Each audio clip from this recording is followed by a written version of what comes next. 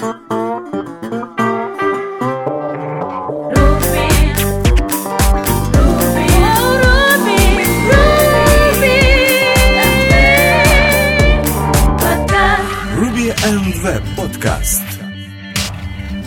Всем привет! Вы слушаете 39-й выпуск третьего сезона подкаста РВ-Под.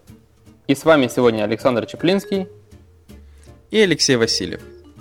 Ну что ж, давайте рассмотрим, что нового интересного произошло в мире Ruby и веба уже за эти 2 недели. Да. Поехали! Итак, рассмотрим наши новости. Первая новость в данном случае от Гевина Миллера, который рассказывает, как фиксить SQL-инъекции в вашем Ruby on Rails коде. Статья начинается с того, что он рассказывает, что это вообще такое SQL-инъекция, как она в основном используется, например, если вы используете Active Record, в основном, если у вас Rails, то это Active Record, как она производится, эта атака, и как ее можно избежать. Какие есть варианты, то есть, когда там используется Single Parameter Query или Compounding Queries. То есть все это расписано как раз в этой статье, поэтому если возникает у вас, скажем так, сомнения, есть ли у вас SQL-инъекции или нету, можно, во-первых, глянуть эту статью, во-вторых, поставить гем Breakman, запустить его на ваш Ruby on Rails проект, и он скажет вам, что да, вот у вас есть какие-то SQL-уязвимости. Кстати, достаточно хороший гем, мне очень часто помогал. Поэтому, если у вас есть какие-то сомнения, тоже пробуйте, смотрите. И если кто-то не знает неожиданно, что такое SQL-уязвимость, то, пожалуйста, почитайте. Кстати говоря, не знаю, по-моему, если вы используете Active Record, то есть такой bulletproof solution, да, никогда не пробрасывать user input, да, прямо в SQL. Если вы этого не делаете, то есть не интерполируете какие-то параметры прямо в строку, в SQL, то в принципе, по идее, никак по-другому эту инъекцию сделать будет нереально. Многие просто на это забивают. То есть, или там думают, тут вроде бы будет мой нормальный input, тут всегда будет массив, и там через 5-6 проходов получается все-таки это input, какие-то параметры, которые потом, оказывается, нигде еще не фильтруются, а все-таки прилетают. То есть нормально. Часто еще бывает какая проблема. Какой-нибудь, например, scope написал один девелопер, который просто решил, зачем тут морочиться, в scope вроде бы юзаться только будет внутри у нас. А потом какую-то фичу другую дописывает другой разработчик, и он просто использует этот scope, потому что знает, что он уже есть готовый. И он надеялся, наоборот, что этот scope, например, там защищен. И получается, могут быть даже такие банальные проблемы возникать. Почему бы нет? Возможно. Поэтому, скажем так, в любом случае такая штука есть. Breakman, его вообще там на автоматически, наверное, прям на CI надо ставить и проверять, что он не матюкается или матюкается. Вторая статья называется Functional Service Objects on Rails. Думаю, многие из разработчиков знают, что такое Service Objects. И в данном случае тут как раз рассказывается про функциональные сервис-объекты. То есть для тех, кому скучно стало с обыкновенными, хотят использовать немного functional programming в своем коде. Как раз эта статья, где также есть видео с Петром Солником, который как раз рассказывает, как рефакторить и использовать functional и OOP programming в Ruby. Вообще, если вам нравится такая вещь, как Dependency Injection, Command Query Separation и многие другие, то есть FP-программирование, то тут как раз показывается, как взять обыкновенный сервис-объект и превратить его в FP-подобный. Возможно, почему бы нет. Надо только помнить, что это может использовать очень много памяти. Потому что Ruby все-таки OOP язык, и значит у него нет какой-то оптимальной системы работы с объектами. То есть каждая эта functional штука, которая будет генерить новый объект, она будет генерить его просто памяти весь объект. И поэтому код может нормально так памяти потреблять. Если garbage collector, конечно, там не garbage collector, конечно, может активно в это время работать, но просто надо помнить про эту проблему. И 2 статьи сразу от одного и того же автора, Майка Перхэма, который создатель Sidekick. В первой он рассказывает, как оптимизировать Sidekick, то есть как он оптимизировал его. Изучал, что происходит внутри, как оно работает, какие тулы использовал, такие как, например, RubyProf. И вторая статья, где он говорит, почему вы должны использовать целлулоид и почему вот потихоньку SideKick отказался от целлулоида. То есть целлулоид, как он говорит, то есть то, что он SideKick отказался от него, это не означает, что все плохо, нам немедленно надо всем от него уходить. Целлулоид отличная библиотека, она позволяет очень легко работать с мультитрейдингом, и девелоперу не надо ломать голову по определенным проблемам с мультитрейдингом. Но, получается, целлулоид это еще один абстрактный слой, то есть для работы с какой-либо логикой. И получается, чем больше у вас таких слоев, тем медленнее будет работать ваш код. Но зато безопасный и все остальное. Поэтому, если вы только начинаете что-либо разрабатывать мультитредовое, лучше использовать целлулоид, ну это в данном случае в Ruby. Но если, получается, вам надо что-то быстрее и так далее, вам надо удалять все абстрактные слои, вот эти слои, и в данном случае он удалил целлулоид, заменил его, то есть вообще убрал dependency от него, и, получается, тем самым немножко ускорил SideKick. При этом он ускорил именно latency, памяти вообще стало намного меньше кушаться, и пропускная способность там достаточно очень высоко поднялась. У него было 800 джобов в секунду обрабатывалось, стало 4500. Вот такой типа... Нехило. То есть нормально так заимпрувилось, поэтому как бы... Почти в 5 с копейками раз. Поэтому достаточно интересная статья, где он правильно говорит, что сначала делайте, чтобы это было круто, безопасно, хорошо, а потом рефакторите, если вам надо быстрее и эффективнее это делать. Ну, то есть стандартный, я думаю, подход мы так иногда вместо TDD делаем как. Сначала делаешь код, чтобы работало, потом покрываешь этот код тестами, ну, потому что оно работает, а потом рефакторишь, ну, и чтобы тесты оставались зеленые. Да, но это типа хороший и правильный подход. А еще часто бывает вот так, как вот на что похож этот подход с целлулоидом, да? Сначала ты берешь набор всех библиотек, чтобы было удобно, и каких-нибудь там слоев абстракции, да? Делаешь, а потом понимаешь, что, как-то по перформансу, вот если бы сделать это проще, оно бы было бы и быстрее, и в принципе и рефакторить было бы проще. Вот, и начинаешь потом по чуть-чуть выпиливать, избавляться от этого всего добра.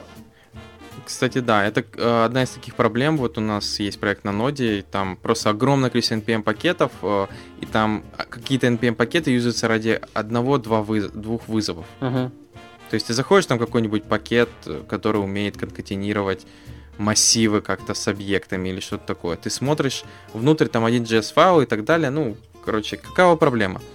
Выпиливается он, заменяется на какую-то маленькую функцию, и все продолжает работать. Или там, знаешь, четко было видно, что вместо этого пакета можно один какой-то цикл заменить. Да-да. Проблема заключается в том, что вот таких NPM-пакетов много, и когда мы обновляем какой-то глобальный нужный NPM, там, например, тот же, не знаю, что у нас там, React или еще что-то, он такой сразу надо обновить за ним еще это, и эти пакеты, которые никто не обновлял под это, и все. Типа, начинаем думать, что нам делать. То есть оставаться на старом или выпиливать эти пакеты. Ну, понятное дело, выпиливать лучше. Мы так и делаем. Ну, я не говорю все выпиливать, но иногда вот этот overhead это вот любит. Не знаю. Так, да. Поехали дальше. Yes. Окей, значит, первая новость на сегодня из мира Ruby — это релиз Node.js версия 4.2.0, которая теперь имеет long-term support.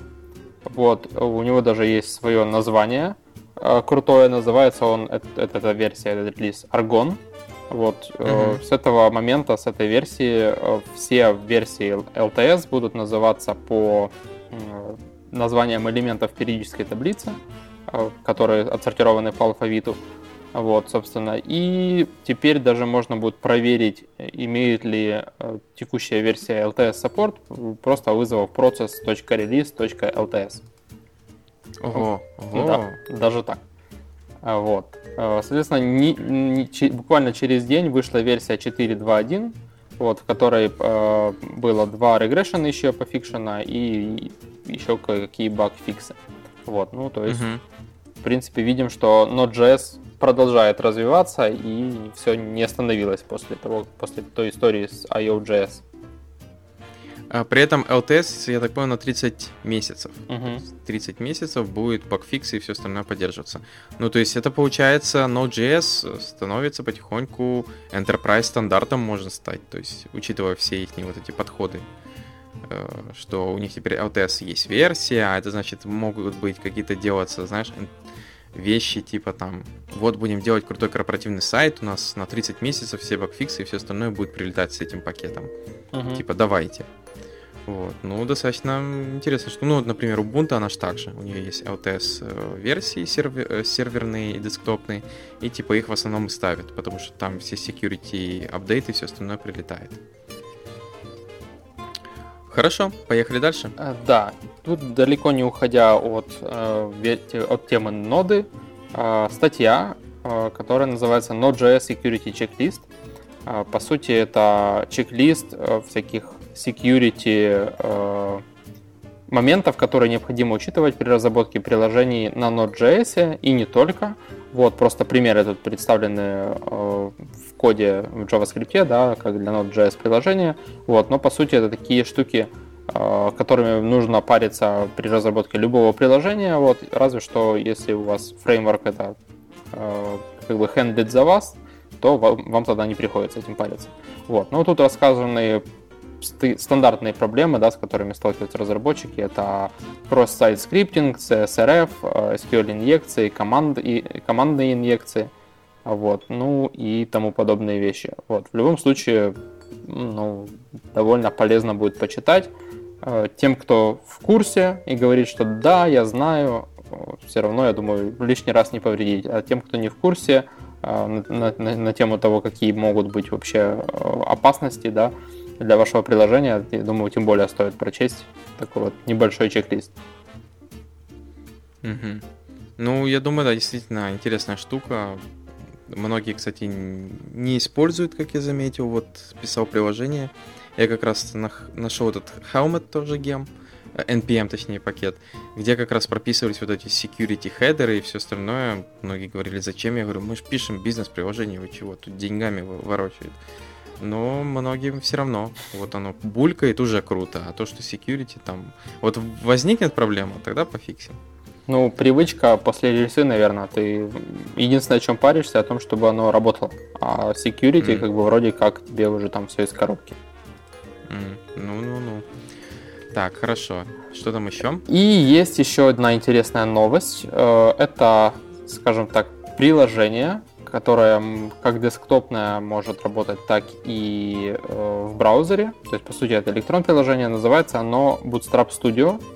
Это тул для веб-разработчиков, для веб-дизайнера, я бы даже сказал, который позволяет вам создавать интерфейсы при помощи Bootstrap фреймворка.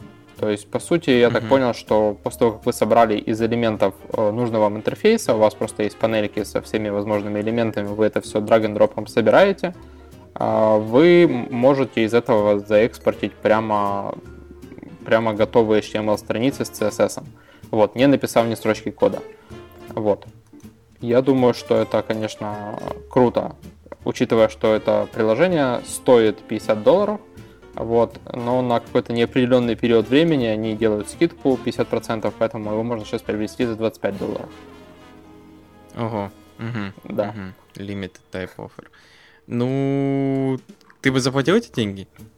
Ты знаешь, если бы я делал прототипы или приложения на Bootstrap, и мне уже было бы впадло в какой-то момент стало писать код, то, может быть, конечно, я бы чем-то таким воспользовался.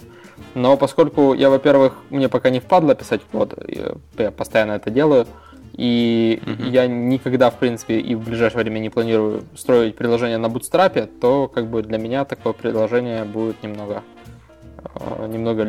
лишним. Даже не то, что дороговато. Вот. Я думаю, кстати, для прототипирования это самое оно, то есть если вот именно не для разработчика, а там клиент, если, знаешь, ему говорят, вот тебе Bootstrap Studio, ты его себе поставь, пожалуйста, и натягай все, что тебе нравится на Bootstrap элементах, то есть и потом покажешь нам кликабельное, просто чтобы там кликалось, переходило по страницам, как ты видишь себе это приложение. Ну, а уже такие, как ты, major разработчики, им этот CSS HTML сильно не нужен, у них просто будет прототип, как приблизительно должно выглядеть и работать приложение. То есть, Ну, вот и все. понимаешь, тут просто, да, и можно клиенту дать инструмент и сказать, а ну попробуй, дать ему, знаешь, кубики лего и сказать, а ну попробуй собери, как ты себе представляешь. И вот, допустим, вот заказчик хочет вертолет, он возьмет из кубиков лего, соберет вертолет, ну как ему казалось, он должен выглядеть. Вот такой ему вертолет потом инженеры и соберут. То есть, если у тебя из стандартных элементов, не знаю, там, каруселька, что-нибудь еще, заголовок, навигация, по сути, такой у тебя будет стартап, такой будет проект. То есть, никакого кастомного дизайна, кастомных контролов, какого-то UI, UX у тебя не будет. У тебя будет карусель зато. Ну, возможно.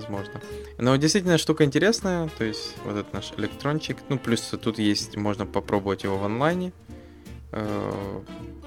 там лендинг-пейджу. Очень напоминает этот фронтенд, Microsoft Frontend, правильно? Frontpage. Frontpage.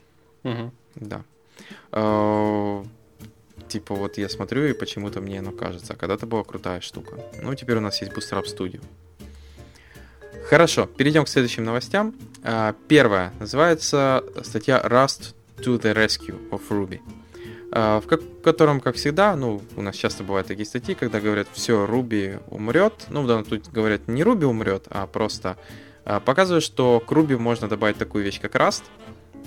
В данном случае автор, понятное дело, не берет какой-то рабочий вариант, вот в этом минус, а он просто берет стандартную нашу вещь, посчитаем Fibonacci число, если через него померяем, насколько все будет плохо, создает функцию Fibonacci на Ruby, которая считает до числа 42 аж 43 секунды, и поэтому он берет Rust, создает на Rust библиотеку, в которой описывает тоже Fibonacci расчет, даже покрывает ее тестами, что уже хорошо. В данном случае тут обыкновенные юнит-тесты. И потом, получается, подключает эту библиотеку, используя FFI в Ruby, к Ruby и выполняет там тоже вызов функции Fibonacci через Rust. Понятное дело, что там все рвет просто 4000 с лишним процентов. Там просто невероятная скорость расчета. Понятное дело, я думаю, если бы он взял C, а не Rust, и написал бы это то же самое на C, оно бы тоже факториал, рвал бы все во много раз. Поэтому, то, что он показал Rust, окей, молодец.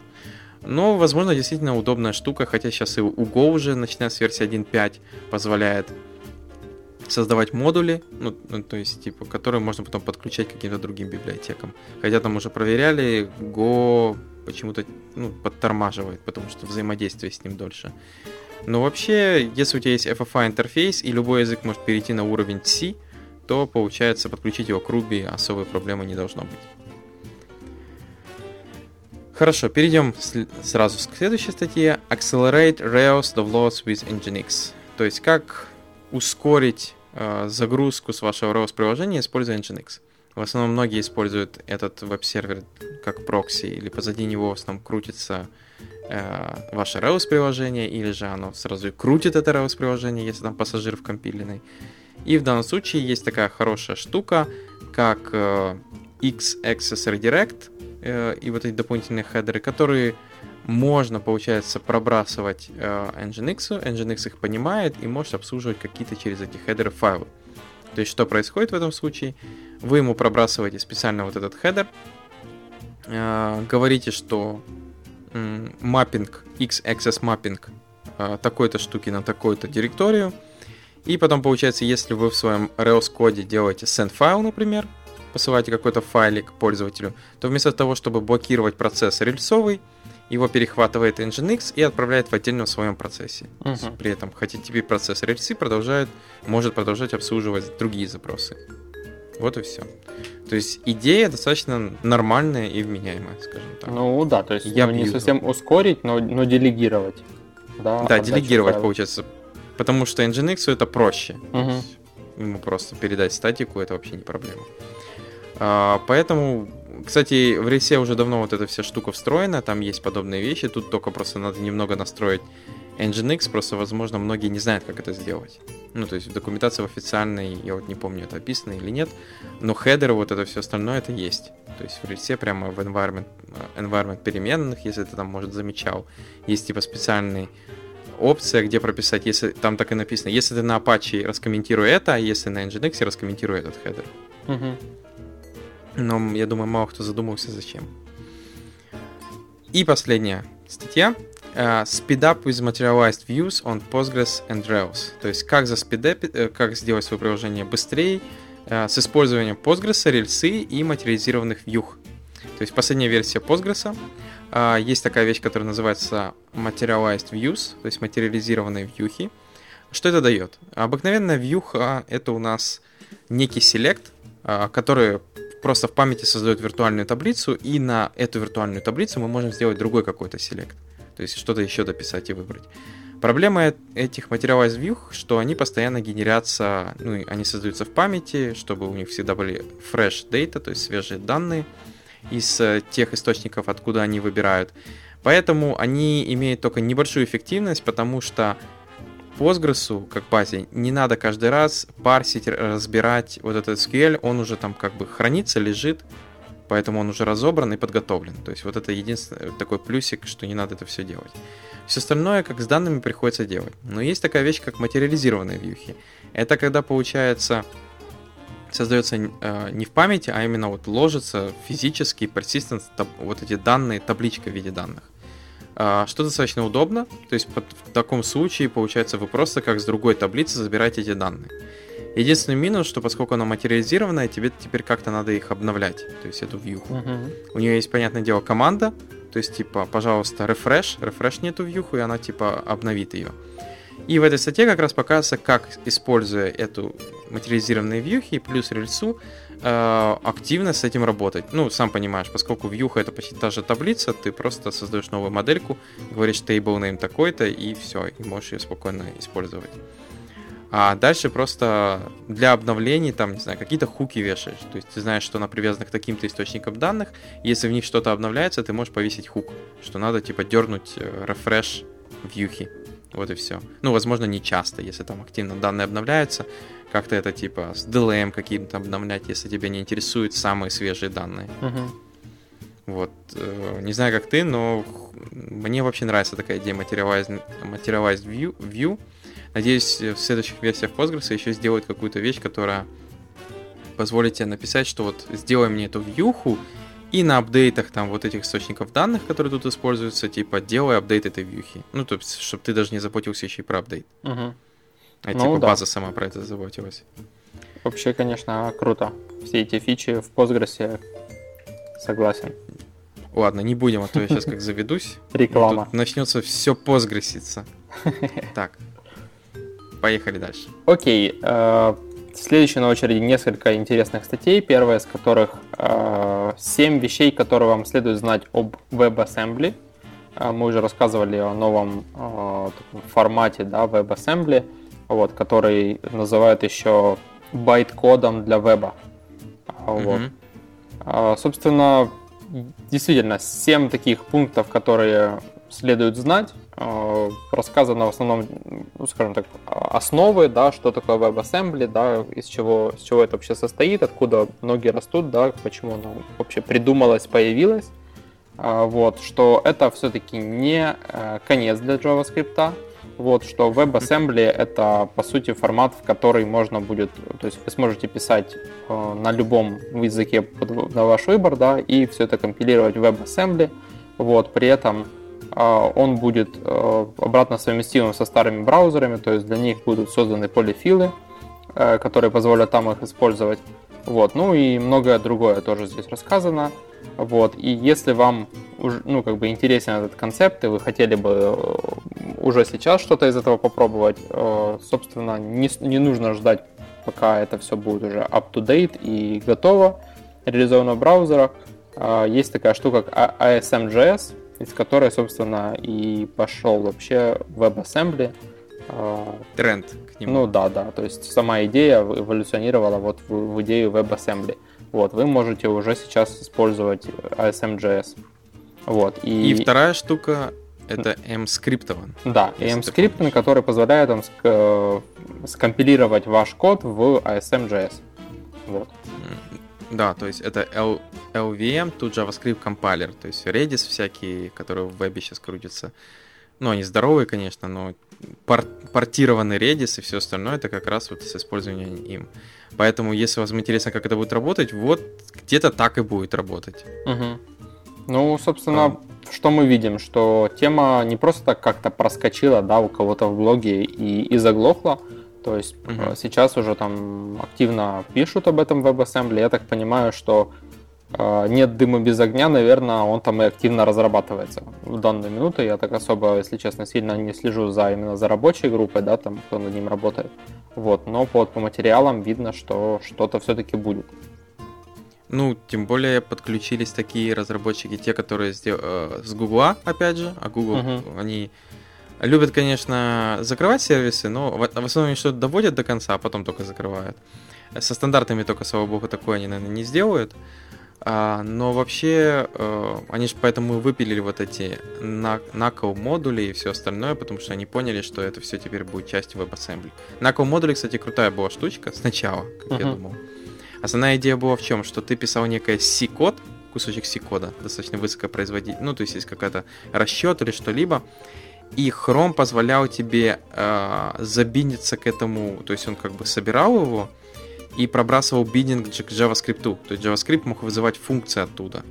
То есть я вот когда думал писать... Что я хотел? Я хотел написать, типа, интересную какую-нибудь HTML GUI, типа, для Postgres, но, получается, мне нужен был драйвер, как с ним общаться. Ну, чтобы это все в Chrome крутилось. То есть я думал, что это как раз драйвер, вот этот, будет находиться именно в этом Knuckle модуле. Но, понятное дело, что эта штука, ее выпилили потихоньку, поэтому ждем теперь WebAssembly. Может, там я смогу создать эту штуку. Ну, я думаю, можешь попробовать сделать это сегодня. Возможно. Окей, следующая статья расскажет нам об инкрементальном доме. Да, как мы знаем, вот, скажем, довольно-таки недавно, да, появился наш React с виртуальным домом. Вот, в свою очередь, Ember.js использовал там свой подход с HTML bars, да. Вот, и вот Google начали работать над такой штукой, как Incremental DOM, сокращенное название iDOM, вот, который, значит, iDOM API вообще состоит из буквально, он, скажем так, чем-то подобен к виртуальному дому, но работает с реальным домом на самом-то деле. Вот, и у него в его API всего 4 метода, да, это element open, element close, element void и текст. Собственно, element open это для того, чтобы открыть DOM-элемент, element close, чтобы закрыть, и, собственно, текст для контента, и void это используется для самозакрывающихся тегов. Вот, по сути, API довольно-таки low-level. Ну, нельзя сказать, что здесь там как-то какой-то high-level методы, которые позволяют там быстро что-то делать. То есть вы реально чуть ли не мануально открываете, закрываете теги, добавляете аргументы и так далее. Вот. Но вот в этой статье рассказано о том, как можно при помощи вот этих всего 4 методов написать, скажем так, небольшую библиотечку, которая позволит вам более так, на high-level работать с домом, более красивым синтаксисом. Вот. И, собственно, даже в конце статьи, я так понимаю, там какой-то to-do лист реализовывается для того, чтобы наглядно показать, как это все в итоге собирается в кучу. Ну, мы, кстати, с тобой, когда первый раз упоминали этот инкрементный дом, разработчики так и говорили, что мы его создаем, мы хотим, чтобы это было эффективно, и чтобы такие библиотеки, как React, они вот этот low-level уже использовали у себя. То есть они имплементили уже high-level, ты имплементишь именно библиотекой. А мы именно будем заботиться вот этим low-level, вот этим реплейсом, более эффективным и всем остальным. Чтобы ты на JavaScript, или как в данном случае это делает React, не имплементил сам. То есть вот этот эффективный реплейс одного дома куска на другой, они будут уже страдать, а ты просто должен использовать именно вот этот low-level. Вот, но в действительности меня удивило, что это работает сейчас. Я сначала думал, что они скажут, Chrome разработчики, что Incremental DOM coming soon, но я не ожидал, что я сейчас зайду в демку, и она заработает. Но она заработала. Ну, было бы странно, если была в статье демка, которую ты открываешь, она не работает. Ну, могли бы, знаешь, там иногда часто пишут, вот демка, но она работает только в Chrome Canary. Ага, То есть, который, еще вообще там только разрабатывается. А тут я зашел обыкновенным, и все работает. Единственное, что я еще подумал, iDOM, главное, чтобы Apple не начал там что-то мутить. Ну, посудятся им, что, им не впервой. Типа, верните iDOM, потому что iDOM это у нас как раз наша имплементация будет HTML. Мы ее скоро запустим. Так, хорошо. И есть еще одна статья, которая рассказывает, ну, скажем так, тоже о Next Generation, только на этот раз уже CSS. Называется оно Introducing GSS, Grid Style Sheets.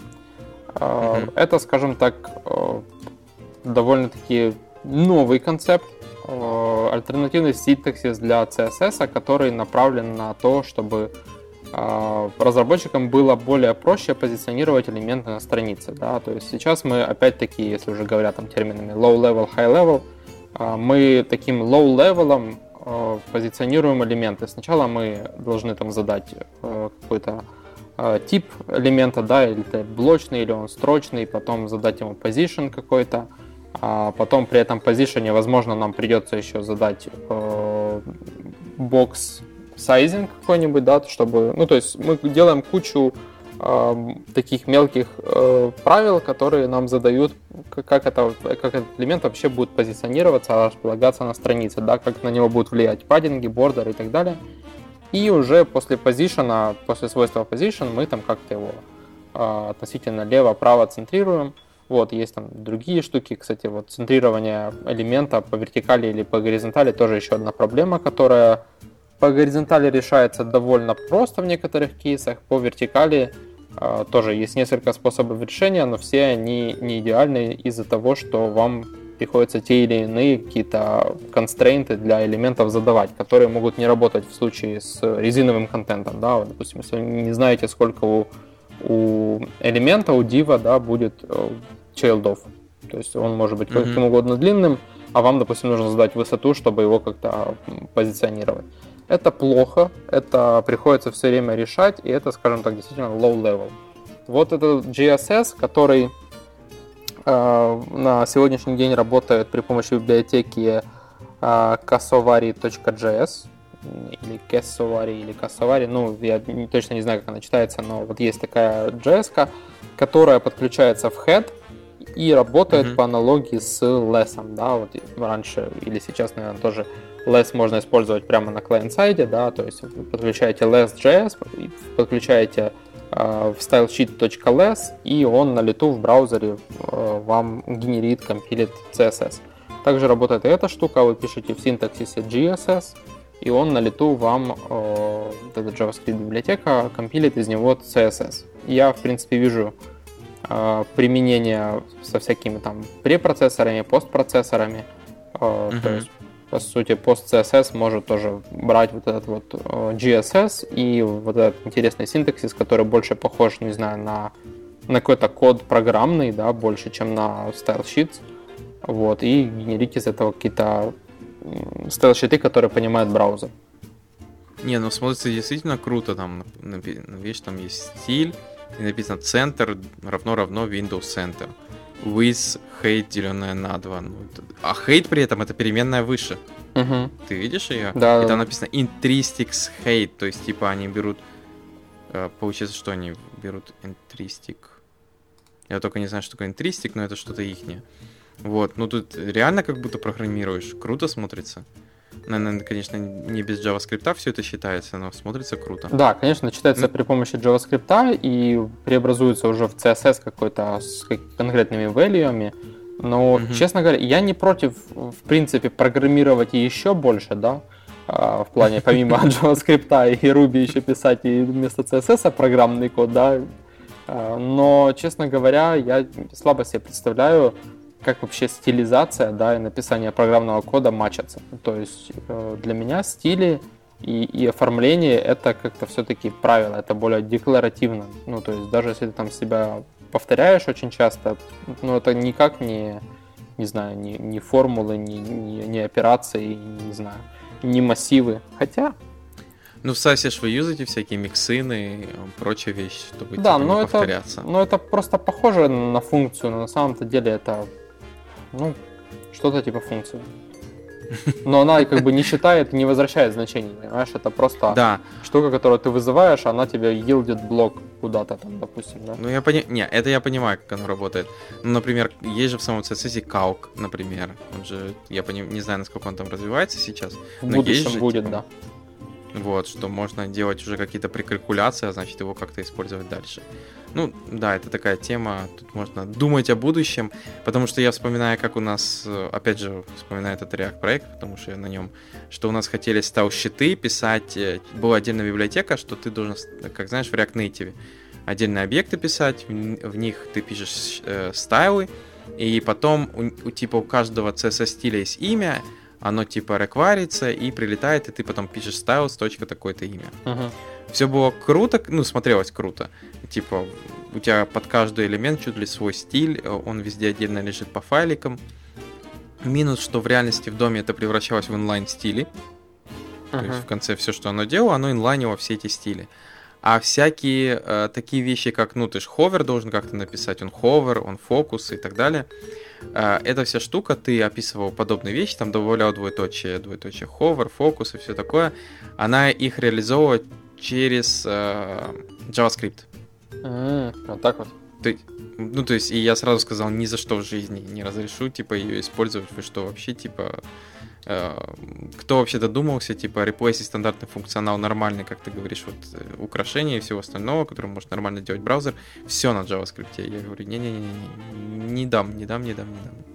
Вот, поэтому у нас стандартный SAS, все нормально. Вот. Хорошо, перейдем к следующим интересным статьям. Первая называется Scaling on the Chip, которая рассказывается про то, как можно скейлиться достаточно эффективно и дешево. Что есть разные вариации, как это можно делать, что иногда не надо, в данном случае рендеринг, например, одна из самых тяжелых операций, которые производит веб-приложение. Поэтому, если вы хотите сэкономить, очень часто достаточно эффективно не рендерить на сервере. Какие есть вариации? Рендерить через JavaScript, например, или, например, отдавать уже отрендеренный контент. То есть, если у вас статический сайт, вот как наш RV-под, он всегда выплевывает уже отрендеренный контент, поэтому мы его, наверное, даже никогда в жизни не будем переписывать на single-page приложение. Это не имеет никакого смысла. Вот. Тем более нам в таком случае надо заботиться о всяких там краулерах, ботах и всем остальном. Все может попасть на наш статически сгенеренный сайт. Дальше рассказывается про то, как можно статически, например, тот же генерированный сайт оживлять, используя тот же JavaScript, какие-то отдельные API внешние, то есть сколько всего этого существует, если вы хотите рендерить на фронтенде вот эти всякие React и прочие дополнительные технологии. Если вам надо где-то минимально хранить данные, есть local storage, есть IndexedDB. Тоже объясняется хорошая вещь, что можно убирать duplication в кода, если ты рендеришь только на клиенте. Сейчас, конечно, популярна тема с Universal Application, или его название Isomorphic, но я часто встречал, что вот только ради этого его юзают. Ту ноду, Node.js плюс React, что вот можно отрендерить и там, и там. Хотя, если подумать, наши с тобой SMT и SHT Rails — это вот как раз про-отцы Isomorphic приложений. То есть наши с тобой шары темплейты. Ну, потому что в реальности все, что делает React на ноде внутри, очень часто, это все, что он делает, это рендерит темплейт свой же. То есть никакие бизнес-логика, в основном бизнес-логику все равно оставляет на выполнение на клиенте. То есть даже у многих там я видел, где написано if типа браузер, то делать что-то. Если нет, если бэкэнд, то просто отрендерится. И получается, у нас был такой же подход. У нас были темплейты, которые работали и на сервере, и на клиенте. Ну да. Вот и все. Вот. Ну и тут же рассказывают про такие проблемы, что mobile app first, web first. Типа нет, everything first. Что на сегодняшний день все должно быть первым. Также про такие вещи банальные, вроде бы как использование CDN, что можно увеличить скорость вашего приложения достаточно дешево. Ну, дешево имеется в виду, не надо много в разработку вкладывать, а просто перенести всякие ассеты на CDN, и у тебя просто будет мега быстрое приложение. Вот. Я, скажем так, в основном general статья, но неплохо, коротко расписано про вот эти все проблемы. И еще, скажем так, две статьи очень сильно взаимосвязанные. Первая называется Why Auto Increment is Terrible Idea. Почему автоинкремент это плохая идея. Это для тех, кто использует базы данных, и primary ключ, первичный ключ используется автоинкрементное поле. Понятное дело, статья спорная. Я бы не сказал, что вот автоинкрементное поле это зло, что вот за него надо все убивать. То есть это иногда имеет смысл, иногда нет. Например, тут говорится про такие проблемы, как Information Disclosure, что по URL, если у тебя в URL используется автоинкрементное поле, можно потом хакер какой-то будет перебирать значения и забирать другую информацию. Да, в плохих системах, если там нормально не сделана система проверки прав доступа, то это одна из проблем. Но хочу заметить, что это не проблема именно потому, что по единичке, двойке и так далее можно перебрать. Есть такие проблемы, как неуникальные значения по таблицам, по всем таблицам, что у тебя там ID 1, это и для юзера валидно, и для всех остальных. И есть еще определенные минусы, но я бы не сказал, что автоинкремент это все зло, немедленно начинать его выпиливать и заменять. Но в определенных кейсах это действительно лучше как бы убрать. Например, вот когда у тебя просто в автоинкремент в будущем что-то не влезет, и тебе надо думать про какой-то другой вариант. То есть настолько много данных пишется. В данном случае тут рассказывается про вариацию, понятное дело, использовать Universal Unique Identifier, то есть UID, который ты просто подключаешь, в то время как еще и в Postgres есть готовый плагин, который позволяет тебе их генерить. И следующая статья как раз рассказывает, как взять вот этот UID, Reus, PostgreSQL и включить его по дефолту.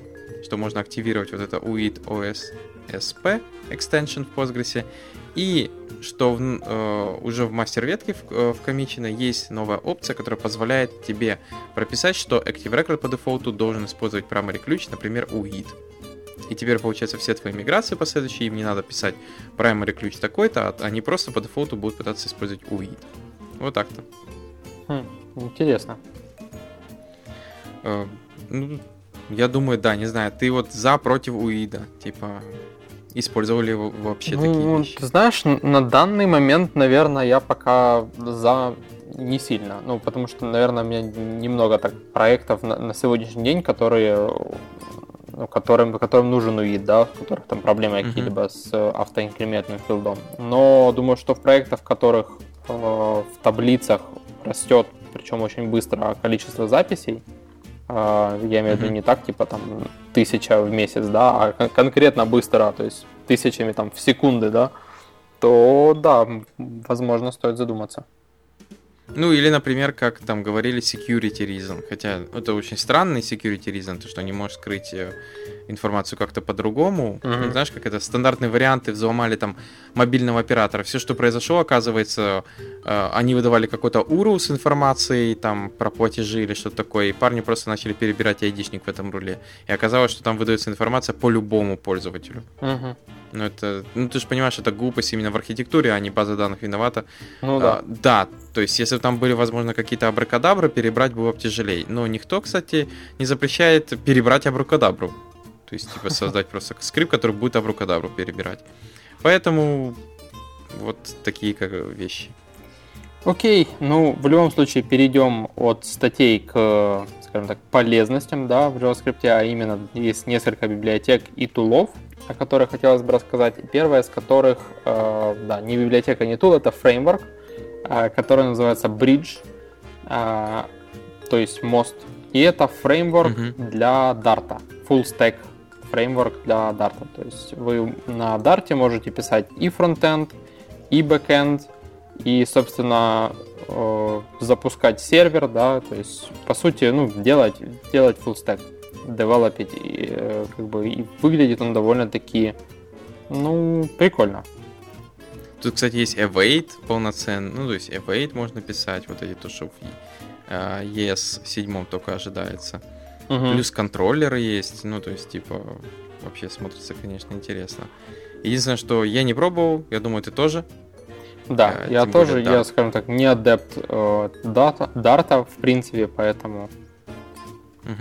Вот я, кстати, не знаю, будет он жить или нет, или его в конце прикроют. То есть он как бы появился, все хорошо, но не произошел никакой взрыв, знаешь, типа все сразу такие: Dart, это будущее, или что-то такое. Нет, например, React, то есть сейчас все хотят на React что угодно писать, я не знаю, скоро уже микроконтроллеры будут писаться на React. А вот Dart, он появился, все посмотрели, поплевались, то есть поплевались, кто-то там что-то попробовал, не попробовал, и тишина. Да, я согласен, такого бума, как с React, не было, но я помню моменты, когда Dart появился, меня, честно говоря, скажем, сразу не впечатлил, но я даже немножко заволновался, когда увидел такой интерес у разных людей, там, походить по конфам, посмотреть, кто-то даже там что пробовал на нем писать. Как мне казалось, что какой-то у него там был такой момент, когда вот чем-то он привлек людей. Но в последнее время я о нем больше не слышу, чем слышу, поэтому не знаю, жив ли он.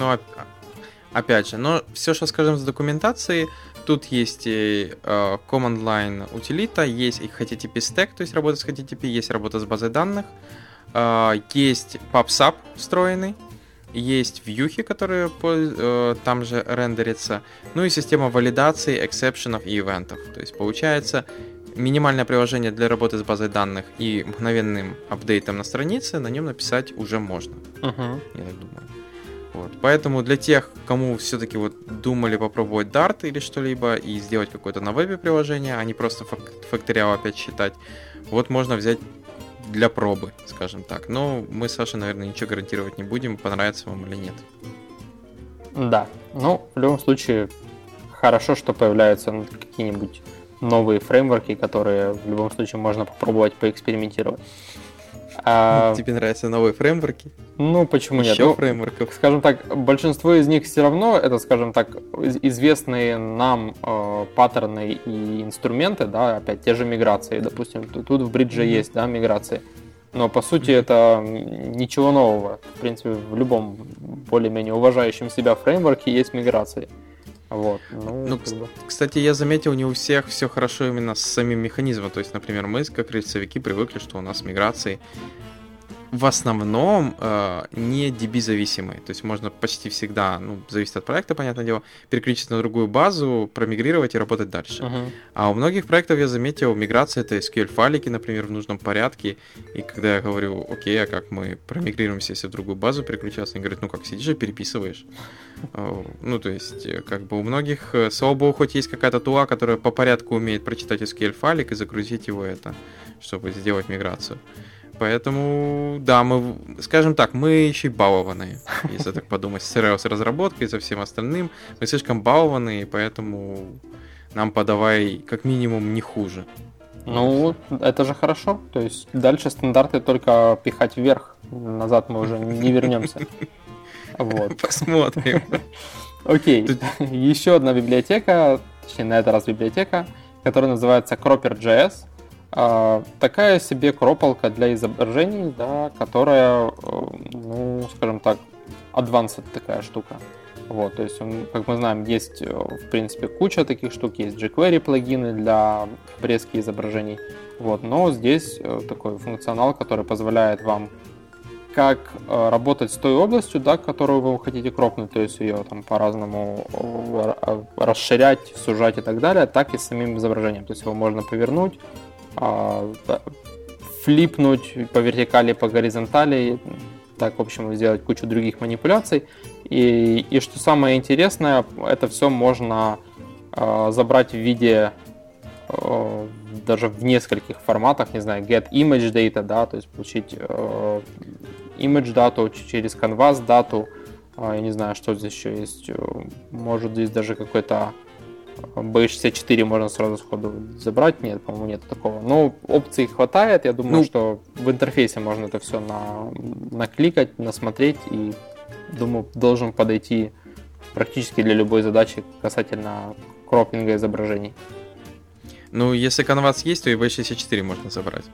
Я тебе сразу скажу. Да, в принципе. Вообще интересная штука, мне нравится. Единственное, что, мне бы хотя бы один проект, где можно кропалки вставлять.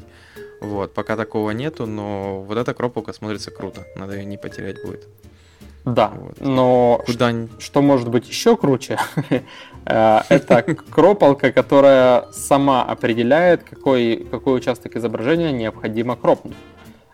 Часто так бывает, что автоматически, допустим, тем же Carrier Wave, да, когда автоматически обрезаешь изображение, ты, как правило, допустим, делая какой-то thumbnail, берешь квадрат, а оригинальное изображение, допустим, прямоугольное. Вот. И, скажем, какой-то основной объект, который сфоткан на этом изображении, на этой фотографии, находится слева. Но, естественно, твой, или не совсем твой, может быть, просто даже по дефолту, если ты кропаешь square, да, carrier wave, то он берет середину, он обрезает слева и справа, или сверху и снизу, да, в зависимости от того, какого формата изображения, он обрезает лишнее, вот, и берет центр. Но иногда, бывает, обрезается все самое интересное. Вот, так вот, библиотека, которая называется SmartCrop.js, на клиенте, естественно, помогает, точнее, почему на клиенте, это поставив его через NPM-модуль, в принципе, можно и на бэкэнде, позволяет обрезать конкретно ту часть изображения, которая содержит основной элемент. То есть оно использует saturation, да, насколько я помню. Значит, сначала как оно работает? Она сначала проверяет, где концы изображений, то есть углы, используя Laplace. Потом, получается, оно ищет регионы по цвету кожи. Я сразу не скажу, не зная, как там афроамериканцы при этом, но надеюсь, как-то учитывает. Я в тестовых кейсах, кстати, не увидел, как он есть ли картинки с Главное, только афроамериканцы его волнуют, а просто африканцы, как бы, о них никто не заботится. Да, и африканцы тоже. Вот этот тип кожи, я имею в виду, который, знаешь, типа, как эти фотоаппараты были, которые не находили лицо человека. Вот. Потом их также ищет области с высокой saturation. Да. Я уже даже забыл, как это переводится по-нашему. Ну, по сути, контрастные... Насыщенные, да, и контрастные пиксели, вот. По сути, да. Вот, потом они, получается, выбирают кандидатов, создают каждому из них, то есть, как бы оценку, рэнк, и потом, получается, тот, кто с наивысшим рэнком, они по нему уже кропают. Вот и все. То есть вот такая библиотечка. Понятное дело, что, если подумать, она оптимальна именно нахождение человека, то есть получается, или Б, каких-то высоко, как говорится, контрастных объектов. То есть если это, например, я думаю, какой-то типа красивый вид поля или что-то такое, она там будет малоэффективна. Ну, хотя красивый вид поля тебе как бы там и не особо объект интересен. Да, ну есть вот, допустим, TestSuite, да, с большим количеством картинок. Здесь есть, скажем так, довольно такие фотографии без детальных объектов, да, допустим, там вот там горизонтик и на фоне там что-то есть. Оно тоже как бы определяет, где находится элемент.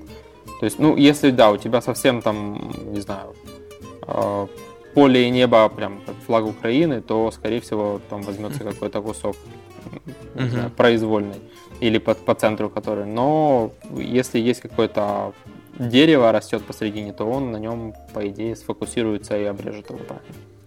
Ну, кстати, в некоторых случаях вот интересно смотрится. Например, там есть в примерах парень, который прыгает в цветастом, типа, балахоне. Ну, не балахоне, таком, типа, парик. Но при этом калюжа под ним подрывается и так далее, и его вырезает именно ноги. Потому что, я так понял, по saturation у него ниже, потому что он там вода и все остальное. Объектов, типа, больше, ну, лучше выделилось, чем его голова и все остальное. То есть, видишь, там алгоритм, например, человека с головой не вырезал, он вырезал именно ноги. Но все равно достаточно круто. Да, понятно, что там умнее, чем это обрежет человек, как бы кодом не получится сделать, но, тем не менее, по крайней мере, это не средина. Да, ну, хотя вот тоже есть там примеры, когда два чувачка стоят рядом и вырезают только одного, а второго посредине ровно режет. Ну, короче, алгоритм, да, неэффективный. Я думаю, тут, чтобы он более-менее эффективно работал, ему бы неплохо еще какую-то нейронную сеть, чтобы его учили на каких-то там ошибках, что тут, пожалуйста, подфикси и так далее. Но в таком случае его надо скармливать постоянно. Вон тут китаечку обрезал ровно по голове. Ну, у нее просто high saturated свитер. Назовем это так. А в основном, да, если какой-то типа гладь, тишина и возле объект, вообще алгоритм спокойно работает, шикарно просто. Бабочку, например, на дереве поймал как два пальца. Поэтому, если вдруг у вас подобные задачи есть, вот смотрите, крутейшая библиотека. Вот. Хотя, может, и не самая оптимальная, но работает. Да, согласен. И есть еще одна крутейшая, мне кажется, новость. Есть такой тул, который называется Droll, вот, от разработчика Marionette.js, который он написал для того, чтобы определять, находить memory лики в коде.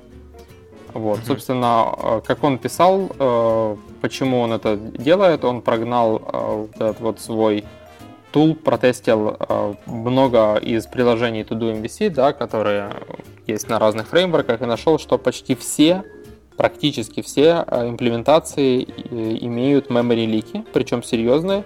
Вот, и дальше в основном эти memory лики как бы найдены на уровне именно самих фреймворков, а не кода самого To-Do MVC.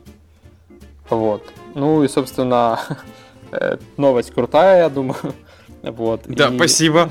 Я уже захотел использовать все эти фреймворки. Да, я с ним согласен. Это проблема.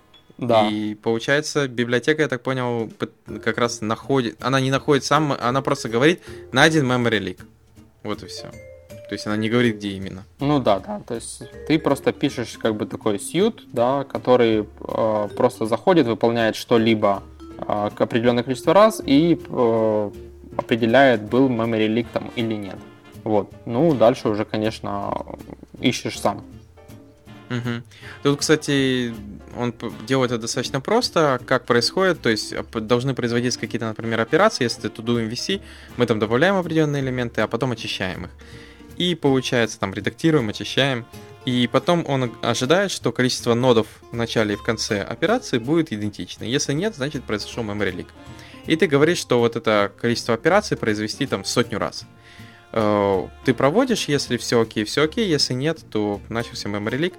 Это, кстати, я думаю, крутая штука, это вообще надо в тест-сьюты добавлять. Знаешь, как есть перформанс тест-сьюты, которые бенчмаркают, проверяют, что твой pull request, например, ничего не просела производительность, а только наоборот повышается. То вот это как раз, чтобы проверять, что да, твой там pull request или пофиксил хотя бы memory leak, или хотя бы не допустил нового.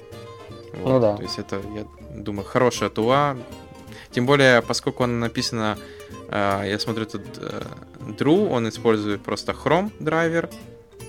Да, он тут использует какой-то Chrome драйвер. То есть, получается, им можно гонять любой проект. Не обязательно именно просто вот у вас Node.js или JavaScript, а просто любое веб-приложение. Да, по сути, да. Хорошо.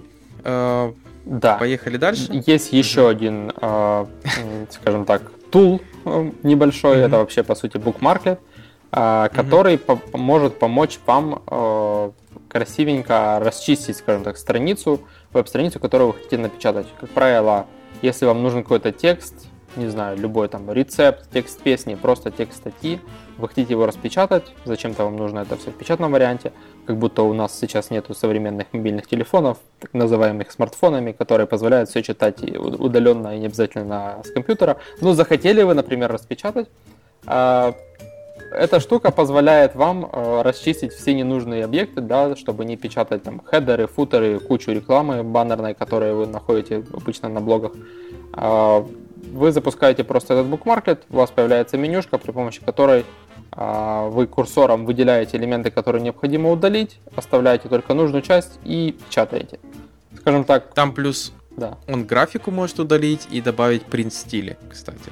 Да. То есть он вот это тоже. Да, это круто, то что действительно для принта всегда, в принципе, неплохо иметь отдельный стайл-щит в приложении, но, как правило, этого никто не делает, никто не заботится о людях, которые до сих пор печатают. Вот, но вот этот вот Bookmarklet, в принципе, это делает за девелоперов. Что тоже кстати, удобно. Я недавно им воспользовался, на удивление. Так. Как рассказываю, я купил билет на самолет, решил его, у них была кнопка распечатать, но у них в темплейте распечатки обязательно висела их реклама, что у них дешево покупать билеты. Вот, и я взял этот Bookmarklet, нажал, и потом просто, я мог, конечно, инспектом это сделать, понятное дело, но я нажал на Bookmarklet и просто выбрал этот блок, в котором висела реклама, она в самом верху висела. И я нажал, он просто исчез, у меня остался только билет. Вот и все. То есть, ну и добавил принт стиля, оно осталось... Да, success story использования этого Bookmarklet вообще. Нужная вещь в жизни, без него никак. Хорошо. Чтобы не тормозить, Поехали дальше. Следующая вещь называется Inesita. Inesita RB. Это маленькая принцесса во фронтенд фреймворках. Такая, знаешь, кути-пути. Разработчик, 100%, наверное, дочка есть. Или собака. В любом случае... Или нет, ну тут маленькая девочка нарисована. Основная идея — это Frontend Web Application Framework, написан на Ruby с использованием Apava. То есть вы поставите некий гем, инициализируете ваше приложение, и подход написания компонентный, при этом компоненты очень похожи в написании на реактовские компоненты. То есть есть некий класс, вы в него инклюдите этот компонент, есть функция стандартная класса initialize, и есть основная функция, которая должна обязательно быть, это рендер. В ней производится рендер этого компонента. А дальше вы его активируете уже в доме, то есть маунтите в дом. То есть компонент надо просто заинициализировать, и у него есть дефолтная функция mount to, куда его замаунтить. Как бы очень сильно напоминает React, именно по подходу. Опять же, основное удобство — это то, что один компонент может реюзать другой компонент, пробрасывать пропы.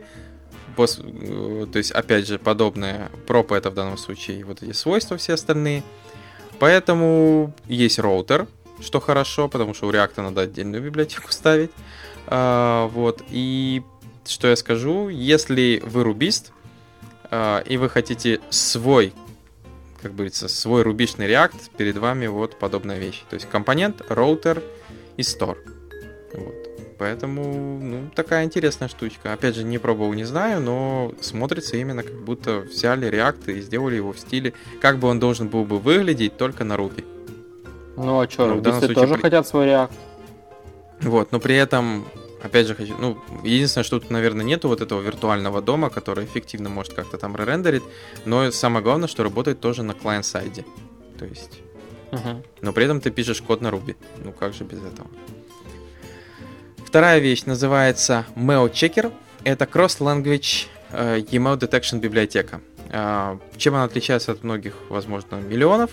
То, что в этой библиотеке собраны вариации проверки e-mail, именно что это валидный e-mail, а также что домен не входит в disposal e-mail сервисы, то есть всякие там MailCatcher и многие другие. Тут написаны все имплементации одного и того же кода на Node.js, PHP, Python, Ruby, Elixir и Clojure. То есть получается, если у вас какая-то, например, микросервис-архитектура, или вы хотите, чтобы одна и та же штука подобным также работала на всех ваших языках, вот перед вами библиотека для проверки e-mail и проверки disposal доменов для этих e-mail. Вот и все. То есть это весь такой большой плюс этой библиотеки. Следующая интересная вещь называется Trix. Trix — это what you see, what you have, вот этот редактор, Rich Text Editor, который в данном случае команда Basecamp вычленила из Basecamp и выделила как отдельный вот эту библиотечку.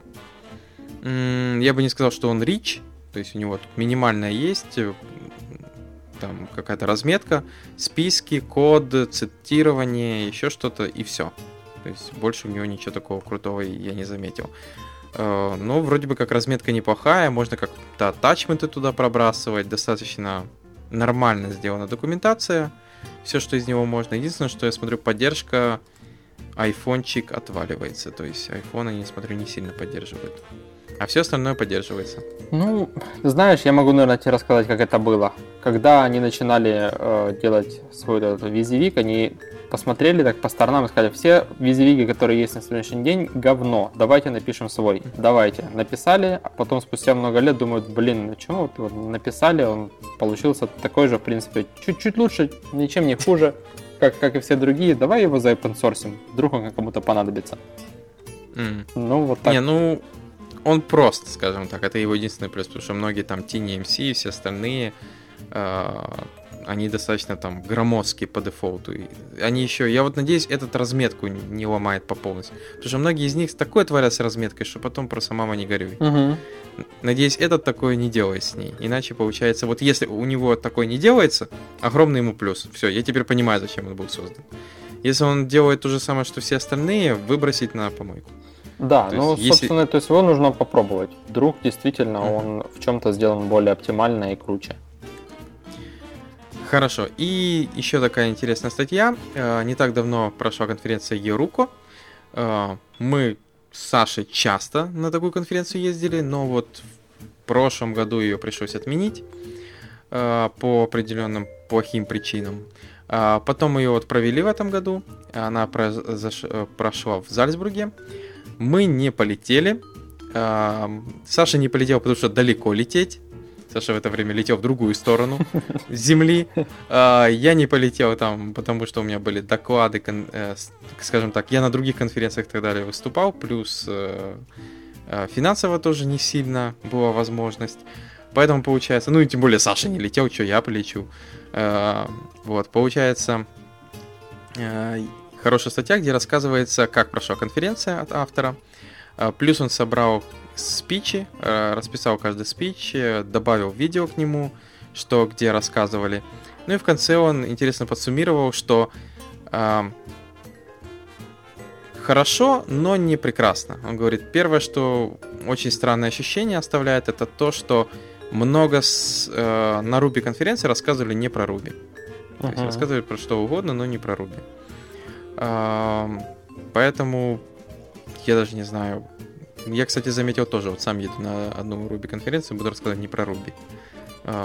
Это типа плохо, хорошо, вот я не знаю, как ты считаешь. Все, Ruby живой, теперь про него нечего рассказывать. Ну, на самом деле уже действительно не первый раз, и на прошлых Евруко тоже самое было, в принципе.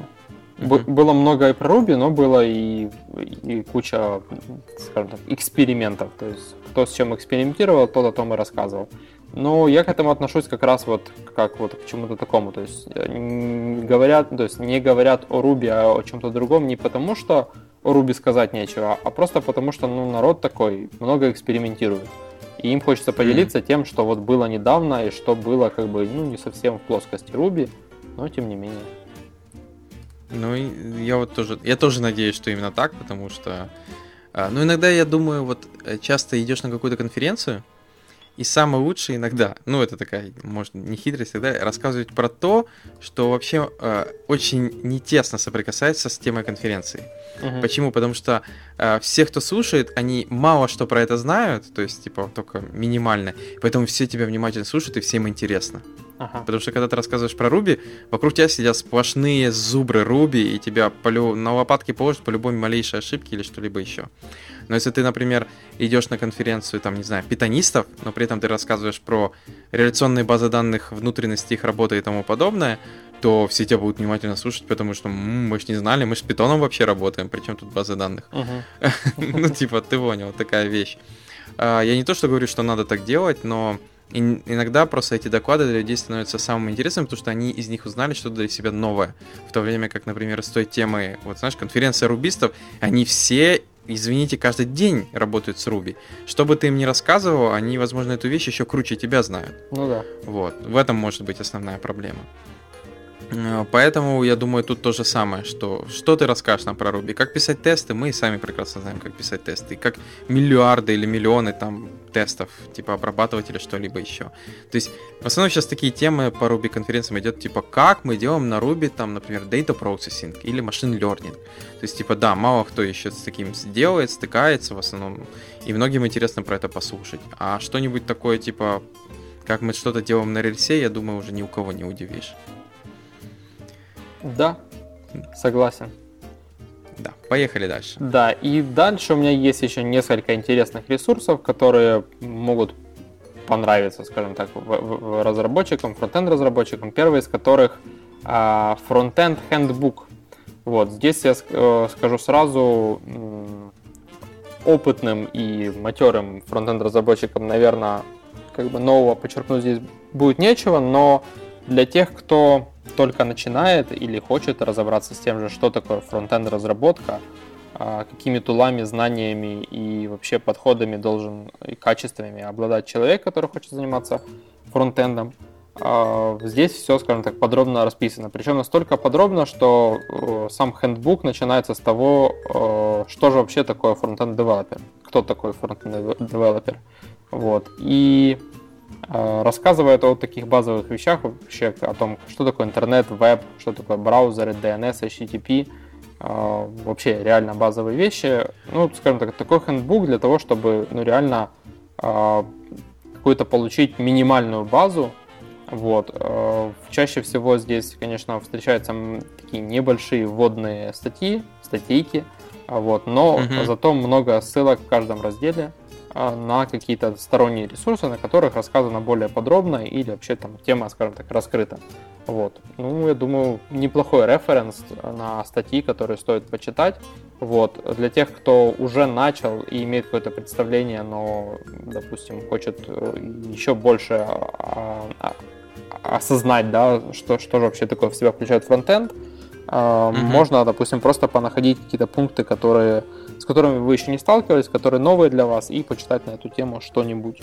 Вот. Мне, в принципе, нравится раздел Frontend Salaries, вот, которые, скажем так, как для чистого фронтенщика, да, то есть, ну, неплохие, в принципе, здесь зарплаты.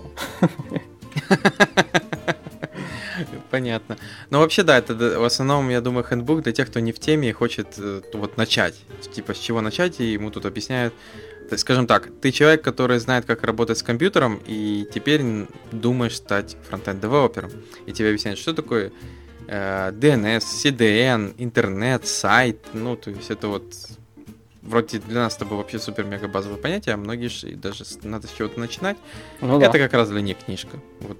Поэтому нас слушает, я думаю, много таких крутых чуваков. Вот если к вам подходит, я думаю, вам это вообще не интересна эта книга, но если к вам подходят новички и спрашивают, вот можете первую ссылку им вот эту кидать.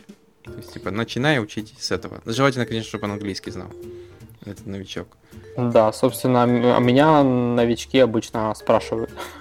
Поэтому, да. Вот, ну я же говорю, отправляй их на эту ссылку. Желательно, я же говорю, чтобы они английский знали, а то еще часто бывает, я новичок и английский не знаю. И ты такой, ну, блин. Да, что почитать новичку на русском для того, чтобы разобраться, кем я хочу быть? Частый вопрос сегодня звучит. Да. Окей. Следующая ссылка – это канал, на котором собраны туториалы по PostCSS. Так и называется, PostCSS Tutorials. Здесь порядка на сегодня 15 видео, да, о PostCSS, да, в первом из которых я посмотрел буквально первые несколько. Автор довольно доступно рассказывает, что же вообще такое PostCSS, да, чем это отличается от препроцессоров, от нашего любимого SAS и так далее. Вот, что в себя вообще включает PostCSS, сколько там куча всяких плагинов, да, как их можно подключить и обрабатывать, и что каждый из них умеет делать. В принципе, я думаю, довольно полезно, учитывая, что PostCSS на сегодняшний день довольно-таки популярный. Да, при том, что препроцессоров большая куча была еще до этого, до появления пост всяких обработок, но, тем не менее, пост вот стал тоже трендом. Ну, не то что трендом, возможно, просто следующим витком развития, то есть препроцессоров для CSS. Потому Возможно. что сначала были препроцессоры, то есть такие как SAS и LESS, то есть тебе сначала на них надо писать, и они процессятся в CSS. А теперь, получается, у тебя есть CSS, и некий процессор его пост обрабатывает. Поэтому такое, наверное, название, что пост CSS. Что ты пишешь вроде бы как обыкновенный CSS, а он после уже этот CSS еще дообрабатывает. Почему бы нет? То есть, тем более там, я помню, говорили, что как-то проще с расширяемостью тоже и тому подобное. Но в основном не буду громкословным. Как говорится, вот тут есть видео, я их сам постараюсь к следующему подкасту посмотреть и узнать побольше, как работать с PostCSS. Окей. И еще один небольшой плейлист с видосами с конференции Moscow.js. Собственно, здесь всего 4 видео. Вот, но для тех, кому интересно посмотреть, что-то посмотреть по поводу React и подходов написания безопасного клиентского кода на примере с React, тут есть про изоморфный D3, Redux и также про HTML5 Cache Manifest. Я, кстати, посмотрел про HTML Cache Manifest, там, информация валидная. Единственное, что swap cache функция уже не нужна, как Дмитрий Головин говорил. То есть, тем более, скажем так, вот я ожидал, что там будут еще интересные кейсы расписаны. Например, когда ты используешь вот это свое, например, крутое React приложение, и у тебя используется не хэшевый URL, то есть который хэшом, URL, а именно нормальные такие, слэш, бла-бла, то есть обыкновенный URL, который рендерится и все остальное. И проблема в том, что если у тебя манифест на каждой странице начнет кешироваться, и в этом начнется проблема. Потому что когда ты потом прилетает новый манифест, любая страница, на которой находится манифест, она по дефолту кешируется. И у тебя с новым манифестом первое, что будет делать браузер, это пытаться кешировать все те страницы, которые находились в манифесте. Ну, то есть, и так далее. То есть там начнется, скажем так, такая проблема, что в конце все, что мы сделали, если пользователь логинится, он попадает на какую-то первую страницу работы с приложением. Вот только на эту первую страницу мы вносили манифест. А на все остальные манифест уже отсутствует. Ну да. Потому что иначе, получается, все эти страницы будут тоже кешироваться, манифест на них тоже будет находиться, и при сбросе манифеста он будет пытаться все эти страницы проверить.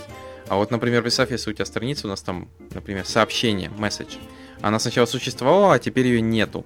То есть, потому что будет 404, потому что сообщение давно уже удалено. Но манифест его закешировал, и он пытается ее там рефетчить и так далее. Ну, там, короче, вот такие кейсы, ну, то есть... Там доклад был хороший, но в основном для тех, кто вообще просто не знает, что это. То есть не было каких-то там супер-мега кейсов. Вот. Да, действительно интересное видео. Но вообще, но я больше думаю посмотреть пост CSS. Хорошо, вот у нас кончились ссылки.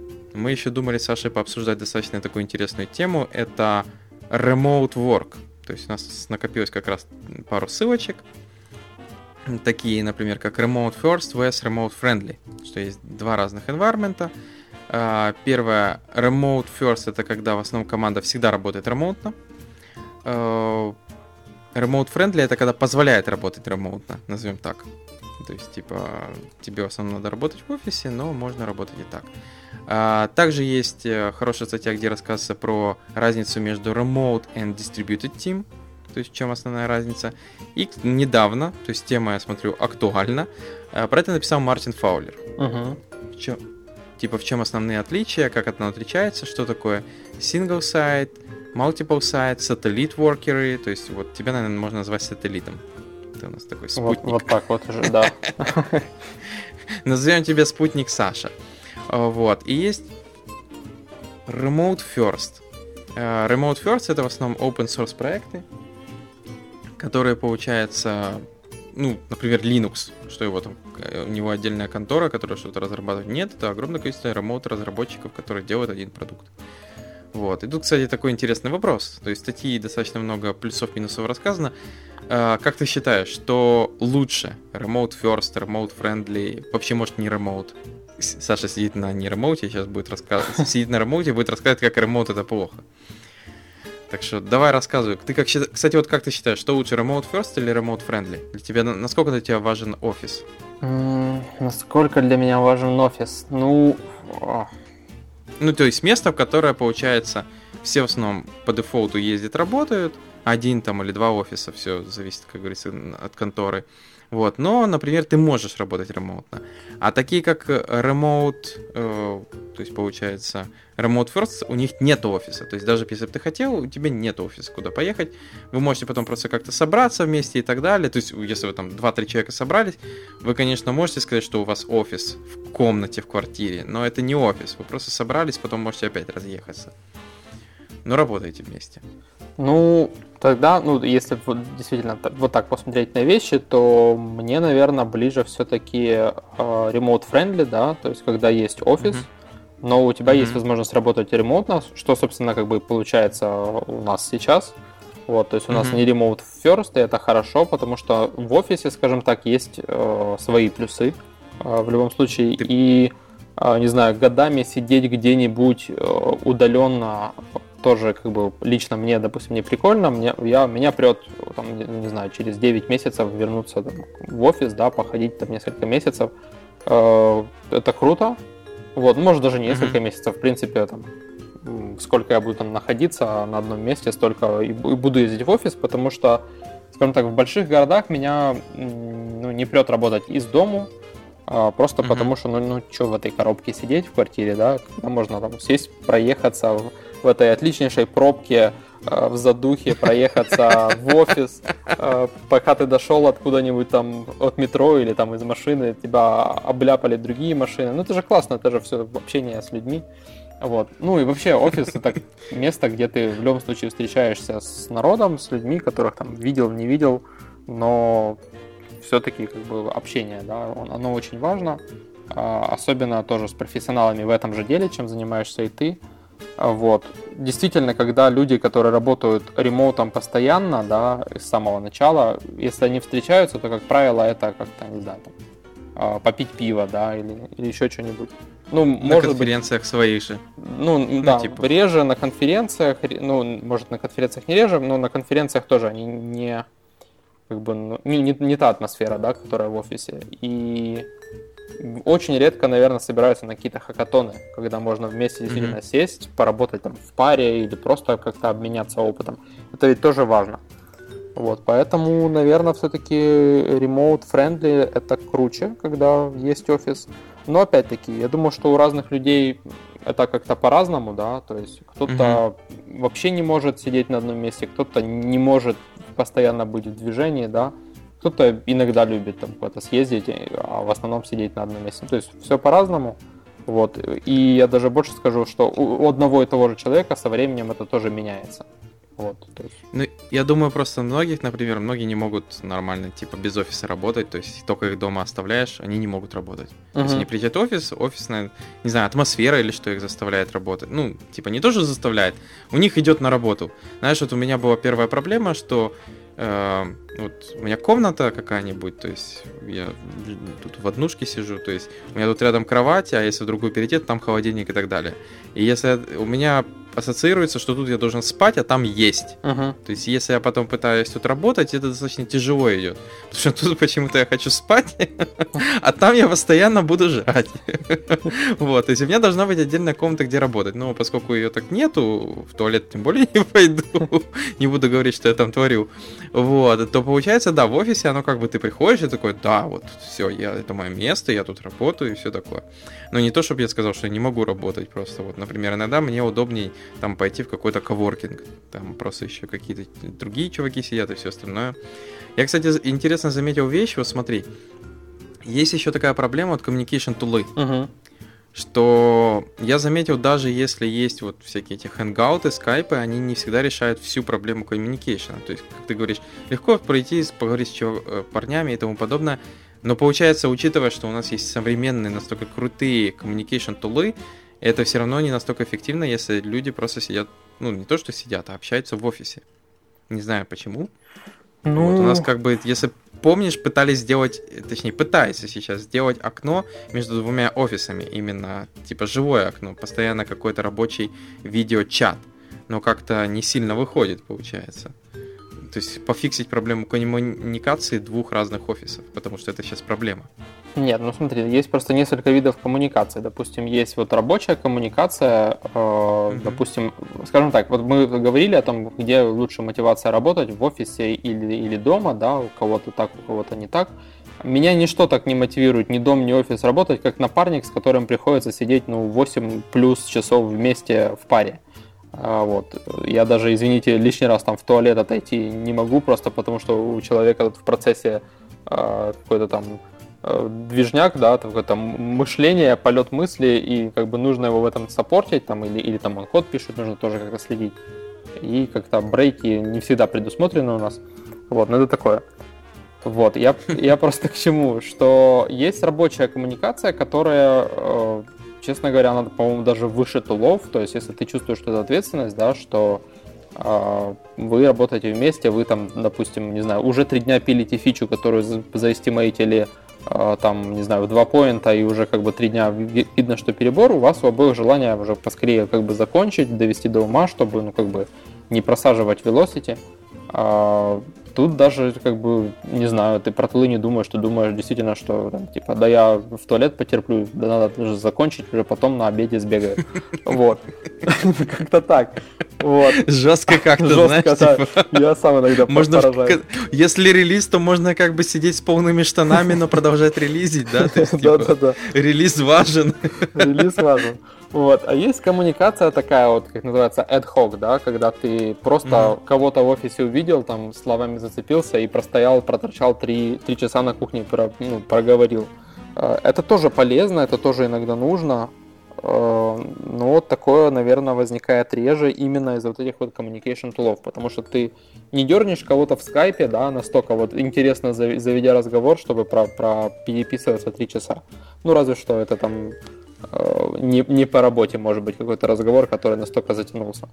Вот. Кстати, заметь, что у нас, когда был один офис, у нас был популярный именно подход ad-hoc, чтобы выцепить SEO и спросить, типа, важный для тебя вопрос. Да. То есть, как говорится, у нас кухонные разговоры, это, наверное, было одно из тех вещей, которых разруливали 80% коммуникации всех сваренных внутри именно конторы. Да. Сейчас, получается, поскольку ad-hoc отвалился, а второй тип коммуникации нормально не был настроен, потому что был ad-hoc, зачем, типа, я его выловлю на кухне и все будет нормально. Вот, то есть теперь, получается, возникло, то есть, типа, вопрос, как правильно коммуницировать по-другому. Вот. Но вообще, кстати, вот интересный вопрос, но получается, ты говоришь, что офисы достаточно важно там съездить и тому подобное, но получается, можно было бы тогда экономить деньги, и там, например, ты мог бы ходить в какое-нибудь коворкинг пространство и там работать? Или все-таки офис важен, потому что там еще люди эти работают? То есть важен, скажем так, офис или люди, которые находятся в этой локации, в этом офисе? Ну, знаешь, как-то, наверное, 50-50. Ну, в основном, конечно, я хожу в офис не за тем, чтобы покушать, а все-таки как бы с людьми встретиться, с которыми я работаю. Вот эти бенефиты, они тоже не у всех есть, поэтому как бы ты да, вспоминай. Но тем не менее, вот то, что есть в офисе, этого нету у кого-то на квартире, или где вы там еще можете собраться, или в коворкинге. Это то, что все-таки в офисе, ну, какие-то, опять-таки, свои плюшки, там, печеньки, кофе, ладно, это, допустим, может быть где угодно, вот, но есть PlayStation 4. PlayStation 4, да, настольный теннис, вот, ну, и куча других вещей, к которым ты уже привык, ты знаешь, что это в офисе есть, и как бы ты этим пользуешься, это уже как бы привычное место. На сегодняшний день меня, допустим, опять-таки привлекают коворкинги, иногда просто задалбывает реально работать из дома. Скажем так, у меня, в принципе, неплохой вид из дома, и дома, в принципе, неплохо, там, где я сейчас живу. Но иногда просто, ну, не знаю, хочется куда-то пойти, где есть другие люди, которые тоже работают, тоже делают какое-то дело, и интересно узнать, как у них там вообще дела, и чем они занимаются. Вот. Ну и вообще смена обстановки иногда тоже прикольно. Ну, я с тобой согласен тут. С этим точно. Ну, я думаю, remote first, то есть, когда все работают удаленно, то есть нету команд, оно тоже крутая подход. Единственное, что, конечно, да, он не может работать постоянно, людям все равно надо собираться вместе, что в данном случае указано в этих статьях. То есть, в любом случае, люди должны как-то собираться, общаться, то есть, они могут очень долго работать ремонтно. И плюс, понятное дело, remote first, что можно набрать очень сильных и крутых чуваков по всему миру. То есть ты не привязан к локации. Потому что если у тебя есть офис, ты часто пытаешься набрать людей именно из этого локейшена. Что как бы ограничивает твой рынок выбора. Или тебе приходится людей как-то пытаться говорить, давайте переезжайте к нам.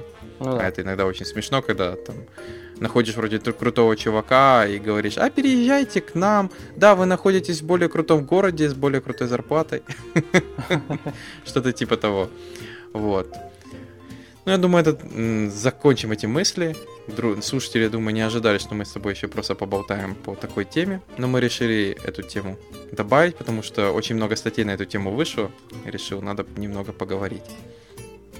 Я думаю, это все новости и обсуждения на сегодня.